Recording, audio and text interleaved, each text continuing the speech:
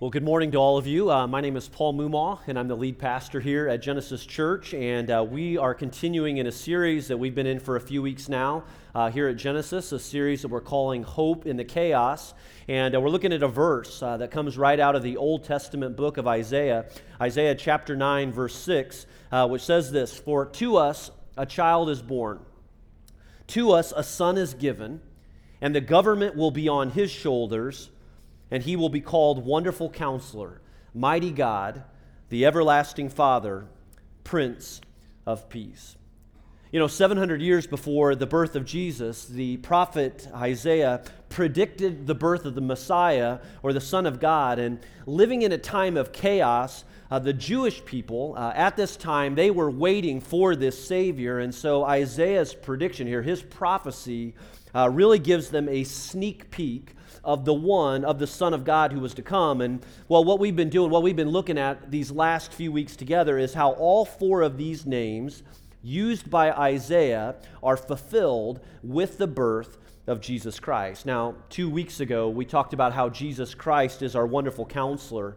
That word wonderful means too great for words. It literally means it's indescribable, and because he's our wonderful counselor, you can find comfort in Jesus.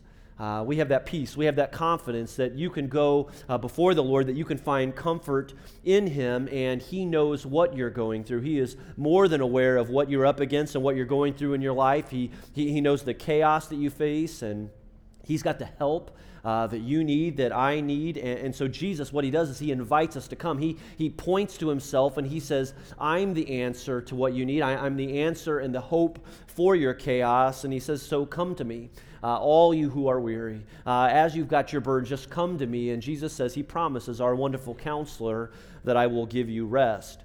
Last week, Steve, our Carmel campus pastor, was here, and he talked about how Jesus, as Isaiah said, is also our mighty God. He's our all-knowing, all-present, and all-powerful God. And we looked to Scripture to see how God, what He'll do is He'll use His great and mighty power in you, and He'll display this power for you and through you in some incredible ways. And today, we're talking about Jesus as the everlasting Father. And this, of all the titles, is probably the one that's most personal to us because, well, it's personal in that everlasting Father means family. It means family to us. And when you think about it, you know, that one title or that one name is the title that separates Christianity from all the other religions on the planet. I mean, no other religion, at least none that I'm aware of, portrays our God, God the Father, as a loving, gracious Father who loves you and wants to be in a relationship with you. I mean, this everlasting Father that we learn about today is the one who pursues you. And so I think you can see how it's personal. It's personal to us. But I've also got to say that it can probably be the most troubling of names for some people too, because for some people, the last thing they want is the image of another father. And if that's you, I mean, maybe for you, maybe your earthly father, maybe, well, he wasn't around all that much, or maybe he was around and you wished he wasn't, or maybe your dad never accepted you, maybe he never encouraged you, maybe he never affirmed you, and so whenever someone refers to God as someone like a father, I mean, you can't see it, or maybe you would say you don't want to see it. Well, what I hope to do today is to change your opinion of that. And what I've been praying is that maybe before you walk out of here today, that you will be encouraged in some new or fresh way, or maybe your perspective of our everlasting Father, Jesus Christ, will be changed in some great ways, and it'll have everything to do with how maybe God works about a new change in your life, that you indeed can see that He is the hope for the chaos. He is the hope for anything that we may face. And it doesn't matter how good or bad your relationship with your earthly father was. I mean, it doesn't matter if you're here today and you would say that, you know what, I had a really good dad, or even if you would be here and you would say, you know what, I had a bad dad. I mean, the truth is this, that your earthly father isn't or wasn't perfect, and he wasn't or will not always be there for you. I mean, your earthly father is just like mine. I mean, he's mortal and human and imperfect, but Jesus, He's our everlasting Father. And there is no one quite like Him. Now, if you're new today, or new to all this talk, you might be thinking to yourself, okay, how in the world does this happen? I mean, how can Jesus be the everlasting Father? I mean, did he have kids? I mean, we're obviously in a season of Christmas, and so we're talking about Jesus as a baby, and then he grows up to be a man, but this man that died on the cross, I mean, well, what does it mean? I mean, can I really call him my everlasting Father? Well, the Apostle John says it like this in John chapter 1, verse 12. He says, "Yet to all who did receive him, to those who believed in his name, he gave the right to become children of God." Now, what I want to do with that verse before we go any further is say that right up front that I think it's important that we cross over a few hurdles before we continue in this talk of Jesus as the everlasting Father. And the first hurdle's right here, and it has everything to do with what it means to say that you're a child of God. Jesus as our everlasting Father, what he does is he makes that possible. He's our gift from God. And so John, the Apostle John, he just points to Jesus, and he says, to all who receive him, to those who believe in his name, he, that is Jesus, he gave the right to become children of God. See, Jesus makes it possible for us to be in a relationship with God. Jesus is the only way to forgiveness. He makes a way for salvation. And that's not a gift that he forces on us in any way. I mean, you have to receive it, as John says. I mean, you've got to come to this place in your life where you say, you know what, I want to receive that gift. And I want to believe the promise of that truth and accept it for my life. And when you do, well, then you can say that you're a child of God. But there's a second hurdle, too, that I want to note here right up front, and I got to be honest with you and tell you that this is one that I've kind of wrestled with all week, and it really has to do with the question of how can Jesus be the Son of God? How can he be Savior? But how can we also take time and refer to him as somebody like Father? Well, over and over again in the Bible, it talks about how, we see the Father at work, we see the Son, we see the Holy Spirit. Sometimes we'll use the word Trinity to describe those three persons. And the Bible talks about how they are three distinct persons. And we just got to say, and I have to say that whenever we talk about something like this, it's not a simple matter, and it's easy to overcomplicate it. But let's not overcomplicate it today. I don't want to do that, and I don't want you to do that either. And because, we even see this, the Apostle Paul reminds us in 1 Corinthians 8:6, he says, hey, there's one God. All right, there is one God overall. And so that's why we see Jesus praying in John 17. Jesus prayed, he says, Father, I've revealed you. I mean, basically, Jesus says, hey, here's what I've done. I've lived my life so that others will see you through me and know who you are. And even before this, in John 14, Jesus was speaking to Philip, and he said, hey, if you've seen me, well, then you've seen the Father. And so as our everlasting Father, Jesus shows us what God is like because he's God. I mean, as the Apostle Paul reminds us, he is God. And if you want a good idea of what the everlasting Father is like, if you want a good idea of what God our Father is like, I mean, it's just so important that we look to Jesus. And it's even Isaiah who calls him, he gives him this title, our everlasting Father. But finally, there's a third hurdle too, and this is a hurdle that we just touched on. But for some of you, seeing and understanding Jesus as everlasting Father, well, that can be a bit of a stretch. Because again, maybe you're not encouraged by the title of everlasting Father, because when you think Father, you don't think of someone who threw the football around with you. You don't think of a loving father like that. I mean, when you think Father, you think absent, or maybe even abusive. Or we need to be careful not to see our everlasting Father as we see so many TV dads today, so many different TV personalities, because he's not Ward Cleaver, he's not Homer Simpson, he's certainly not Phil Dunphy. I mean, Jesus isn't like any father we know. And that's why it's so important that our view and understanding of Jesus as our everlasting Father come from one source, the Bible, the Scriptures, God's Word for us. And when we look at the Bible, what do we see? Well, if you're taking notes, you want to write this down. We see and we discover that the everlasting Father is compassionate. He's not angry. He's a compassionate Father. I mean, or when you think of your earthly father, if you think of someone who is angry, you need to know that Jesus is not like that. He is compassionate. He's not angry, and he shows us what our God is like. It's like what David wrote in Psalm 145, verse 8, when he said, the Lord is gracious and compassionate. He is slow to anger and rich in love.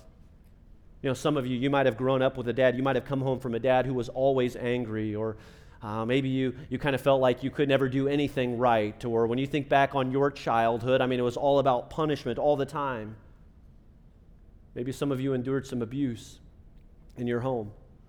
That's not the picture we get of our everlasting Father. I mean, more than 50 times in Scripture, we read about a God who is compassionate. He has compassion for his children. He is full of grace and rich in love. And even when we're at fault, he is ready to demonstrate this rich love for us. David wrote again in Psalm 103, verse 13, he says, "As a father has compassion on his children, so the Lord has compassion on those who fear him." Now, let's just insert here, having compassion doesn't mean that a father doesn't correct his children.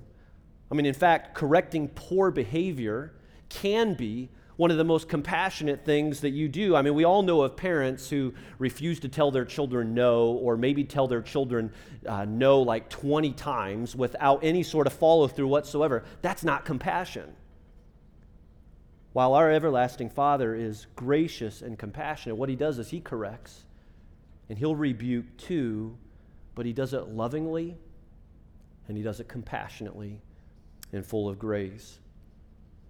You know, it was just a few weeks ago, before all of this Arctic weather hit, that we were out one day in the yard kind of cleaning up things for the fall and getting ready for the winter, and so tearing up all the flowers, one last mow of the yard, sweeping up, raking up all the leaves. And my two boys were out helping me in the yard with some different projects. And so I was working on something, and I had asked them to start carrying the patio chairs from our deck out to the shed. And so they started into that, and I went around the side of the house and went to the front and was working on something else. And just a few minutes went by when all of a sudden I heard a pow! And I kind of wondered what it was at first, and so I kind of kept raking the leaves there in the front yard, and my son Joel came around the corner. He's like, Dad, you need to come back here for a second. And so I could tell he was a little nervous, a little anxious, and then I'm thinking, okay, I just heard this loud bang. And so I walk around the house, and I walk up onto the deck to discover that our glass patio table has shattered into about 1 million pieces. I mean, there is nothing left over but dust from this table, and both of my boys are standing there wondering, what in the world have we just done? I mean, this table is obliterated. Now, I've got to tell you that I don't have a temper, and I wish that I could tell you that I was compassionate and slow to anger all of the time.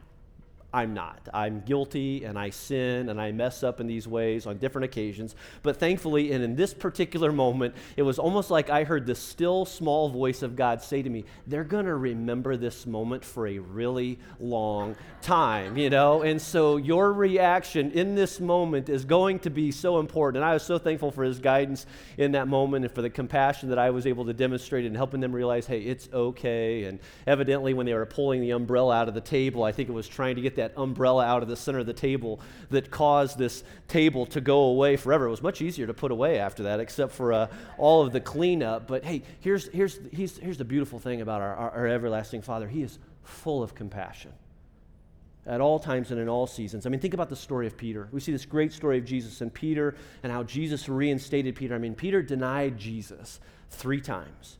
And following his resurrection, Jesus went to the Sea of Galilee and found Peter, and this important conversation followed. And it must have been a conversation that Peter knew was going to happen. I mean, this conversation is eventually going to happen. And during that conversation, Jesus asked a series of questions of Peter, and they were tough, pointed questions, and likely a little uncomfortable for Peter too. But even in them, Jesus demonstrated love and tenderness. He demonstrated compassion in his correction. And by the end of their conversation, Jesus restored Peter to his place of leadership. See, that's what our God is like. The everlasting Father is gracious and compassionate. He corrects, he rebukes, but when he does, he is slow to anger and rich in love. And those of us that come to him and we come before him humbly, I mean, we realize and experience this compassion in great and amazing ways. And what a beautiful thing. Man, what a beautiful thing to realize that no matter what you've done, no matter how far you've slipped or fallen in your life, no matter how great the chaos is that surrounds you right now, our everlasting Father is compassionate, He is slow to anger and rich in love. And as Psalm 103:17 goes on to say, from everlasting to everlasting, the Lord's love is with those who fear him. The Lord's love is with those who come before him and come humbly, and they find one who is compassionate and slow to anger. There's another thing that we see.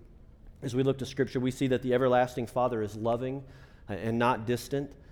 Jesus, he provided a way back to God. I mean, he makes that possible. And as our everlasting Father, you could say that he is our life giver. I mean, he made your adoption, and he made my adoption into the family of God possible.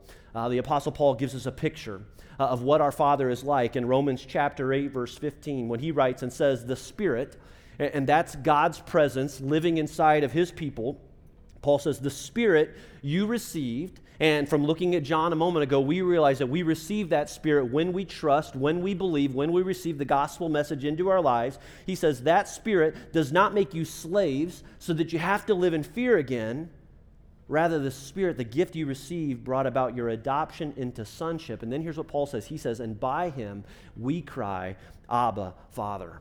Paul basically says this, hey, if you're a Christian, you can call God Abba. I mean, and it's so important to understand the context of that word. And even as we do that, please don't get Abba confused or mixed up with this Swedish band that comes out of the 70s either. I mean, we're not talking about this group whatsoever. But seriously, even Jesus, when he prayed to the Father, he used the term Abba. He used this Aramaic word Abba. And the Apostle Paul reminds us that we can go to God, we can go to the Father, and we can call him Abba too. And that word Abba is the most intimate word that could be used in any relationship for a father. And the cool thing about it is it doesn't mean father, it doesn't even mean dad, but it's daddy. It's papa. I mean, it's a term of endearment. And I mean, you see, this is the way that God wants you to see him and to view your relationship with him. And he wants you to see that he is a compassionate and he is a loving Father. And this was pretty revolutionary at the time. I mean, for Paul to say and suggest that we as Christians can call God Abba, because in the Old Testament, the Jews viewed God with such reverence and fear that they wouldn't even say his name or even write that name, for that matter, for fear of death. I mean, they held God at a distance and with great terror. I mean, it's what they had been taught. But Jesus changed all that. I mean, he's the everlasting Father who was sent from God. And he came to this earth so that you and I could see and know what God is like. I mean, he showed us what it means to love the Lord your God with all your heart. And he lived his life. Jesus lived his life and experienced the same temptation and the same heartbreak and the same chaos we face. And with his relationship with God the Father in heaven, he showed us that our God is loving and he's not distant and he's always present. And that's why words like these are so true in Psalm 34:18, when we read that the Lord is close to the brokenhearted, and he saves those who are crushed in spirit. Maybe for you, maybe your earthly father was distant, or maybe he was so obsessed with work that he never had any time to play ball or come to a recital. Maybe he wasn't available to listen or didn't show affection well, but Jesus, our everlasting Father, is not like that. He is loving, he is close, and he is always present, and he's always available, ready to respond in any time of need. He is our compassionate and loving God. Isaiah said it like this, Isaiah 49:13, he said, "Sing for joy, O heavens, rejoice, O earth, burst into song, O mountains, for the Lord has comforted his people and will have compassion on them in their suffering." Man, what would it mean for you in your life to say that even in the chaos of my circumstances right now, that this could be true? That the Lord, even in my suffering, he is ready to respond, and he is compassionate, and he is loving, and he will comfort me, that he can comfort me even in this time of chaos and suffering. He is a loving God, our everlasting Father. He's not distant. He's a God of compassion. Hey, do you ever get tired of trying to live up to expectations? Yeah. Maybe different expectations that you put on yourself, expectations that people put on you. I got to be really honest. In this Christmas season, my wife and I have to say that we're a little exhausted in trying to live up to some of the expectations that come with Christmas, and specifically have everything to do with this guy. I don't know if you can see him in the back, but this is the Elf on the Shelf. How many of you are familiar with the Elf on the Shelf? And how this works. If you're not, just a quick lesson. This is a tradition that you can invite even into your home where you get an elf of your own, and what the elf does, especially if there are any kids in the room, is that the elf will find a new location, a new scene in your house every day. And so they wake up excited going to look for the elf. We've named our elf Nikki. And so they're just excited, and you can't touch them. And so I kind of have special permission today to actually be able to touch Nikki, and special permission for my kids to even have him here with us this morning. But I got to say that we're a little tired, a little exhausted in trying to live up to the creativity of some of you when it comes to where your elf ends up on any given morning. And if you are around Facebook or Instagram at all, you know what I'm talking about. You've seen the photos, you've seen the pictures of how the elf finds a different situation in a mom and dad's home or at grandma and grandpa's house. And so, we're having a hard time keeping up to that. And so I got to tell you that there was a blog that came out this week that I really resonated with. And if any of you at all are familiar with Jon Acuff, he writes a blog entitled Stuff Christians Like. And here's what he had to say this past week if you haven't seen this. He writes this open letter to all Elf on the Shelf people. And here's what he says. Dear perfect Elf on the Shelf people, stop it. Seriously, quit it. You're making the rest of us parents look horrible. It's only December 11th, and do you know what our elf did last night? I'll show you. And he provided a picture here. I know it's a little difficult to see, but it's an elf in the freezer. He says, that's right, he's in a freezer. Why? Well, because when our Elf on the Shelf iPhone hide the self alarm went off, we were out of ideas. So let's pause for a second. That's right. We had to set him in a stinking alarm to remind ourselves to hide this thing. We are the worst parents in the world. He writes this, so Jenny Acuff, my wife, and I decided, let's put him in the freezer. That's a thing. We'll make him hold a popsicle. That's whimsical or something, whatever. I think he's sitting here on a loaf of bread or maybe some ham. I don't care. The other day I hid him in a jar. Why? Well, because jars are easy for me to open. Don't judge me. You don't know my life. He continues, then I get online and see photos of your elf. You've built a trapeze with the elf hanging from the roof of your house with some sort of homemade jetpack. The day after that, he's driven your car into the front yard and left some clever message spelled out with Skittles. He says, you're making the rest of us parents who hide the elf in the Christmas tree 9 times in December look bad. Plus, you're not showing all of your elf days online, just the greatest hits. And he goes, and don't tell me that you got that photo in one take either. You didn't. You took at least 10 photos of that scene. I guaranteed it. You tried 5 filters before you found the perfect one. Do you understand that? We've become Elf on the Shelf paparazzi. You also never show the after photo, the one where all the ants are all over your counter because you left a trail of powdered sugar footprints when the elf had a powdered sugar snowball fight with the teddy bear. And finally, he says, I think next year Jenny and I are going to have to move houses because we've run out of ideas. This is our 6th year. If this is your first, I totally give you a free pass. Have at it. But if you and your spouse are holding brainstorming meetings in November for elf planning, we've got a problem. It's exhausting. Just knock it off. Hope you enjoyed that. Expectations, right? I mean, we all live under these expectations. And for some people, maybe when you think about your home, maybe when you think about your childhood, growing up in your house, I mean, for you, it was just the expectations that you were never able to measure up to your earthly father's expectations. I mean, maybe this was most evident for you in some inability to make the grades in school, or maybe the person you married, or the way that you raise your children isn't enough. Maybe it's the career choice you've made or the major you chose. I mean, if any of this is true, and you have found it difficult to live up to your father's expectations, well, then you know it's hard to be around your dad. And maybe you feel rejected by him. But our God's not like that. And he shows us, Jesus shows us that a third thing, that the everlasting Father is affirming and not rejecting. You know, that word affirm means he declares, he proclaims, he promises and announces and guarantees that we belong to God. I mean, Scripture explains that as Christians, we've been adopted into God's family.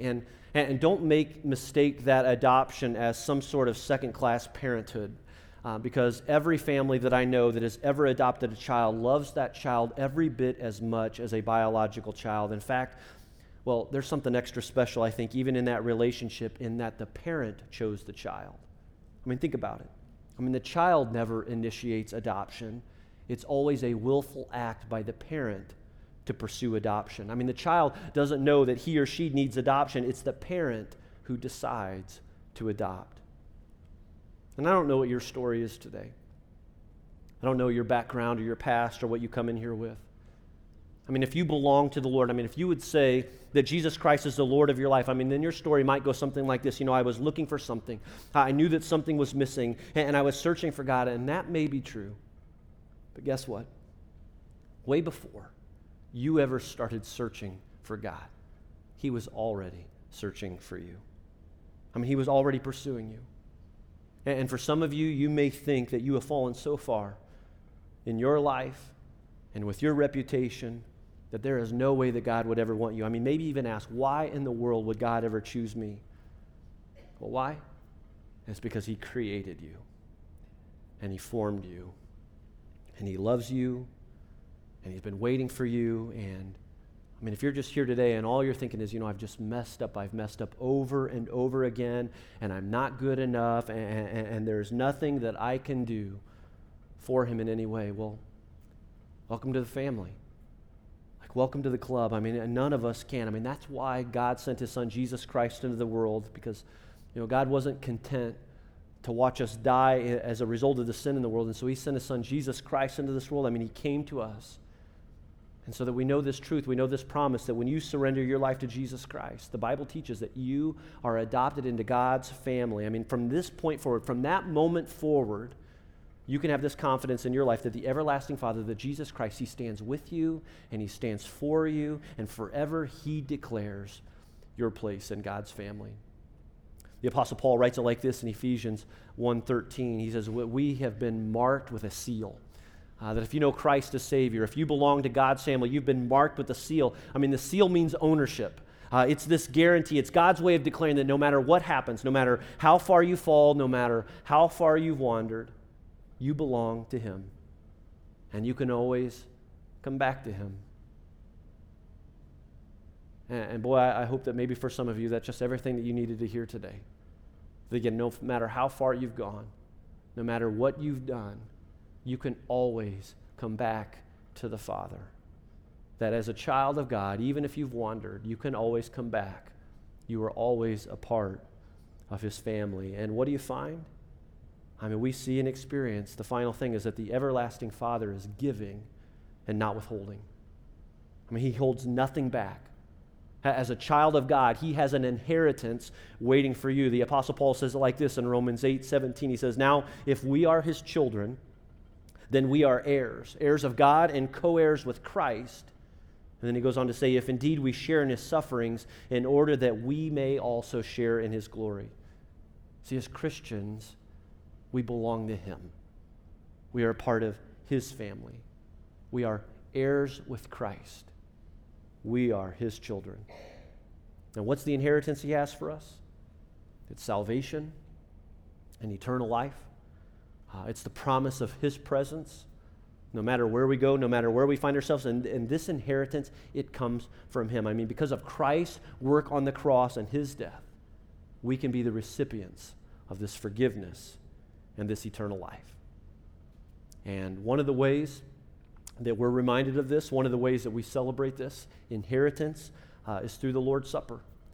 It's through communion, and it's through communion, even communion, that we're reminded of how giving our everlasting Father really is. I mean, communion reminds us that Jesus Christ gave His life on the cross so that we could have life. I mean, He went to the cross and He died with His life so that we could experience forgiveness and join God's family.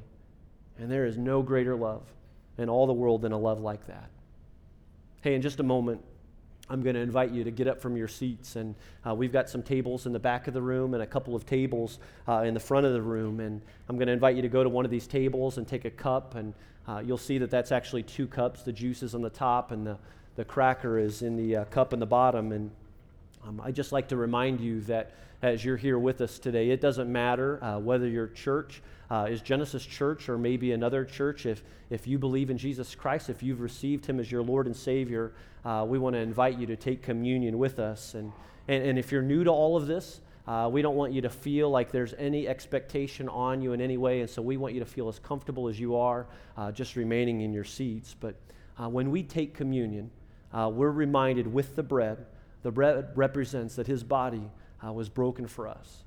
As we take the juice, we're reminded that his blood was shed for us for the forgiveness of sins. And so as you take communion today, what I'd like to invite you to do is just reflect on what it means that Jesus Christ came into this world as our everlasting Father, and to maybe see and believe and know and even wonder in your own life, what does it mean that he is compassionate? What does it mean that he is loving? What does it mean that he is giving, that he affirms our place in his family, that Jesus goes before God to say, this child belongs to me, and that he is all about giving, and that he wants to hold nothing back. And because that's who he is, I want you to see and know that he can be that hope in the chaos in your life, even right now, even today.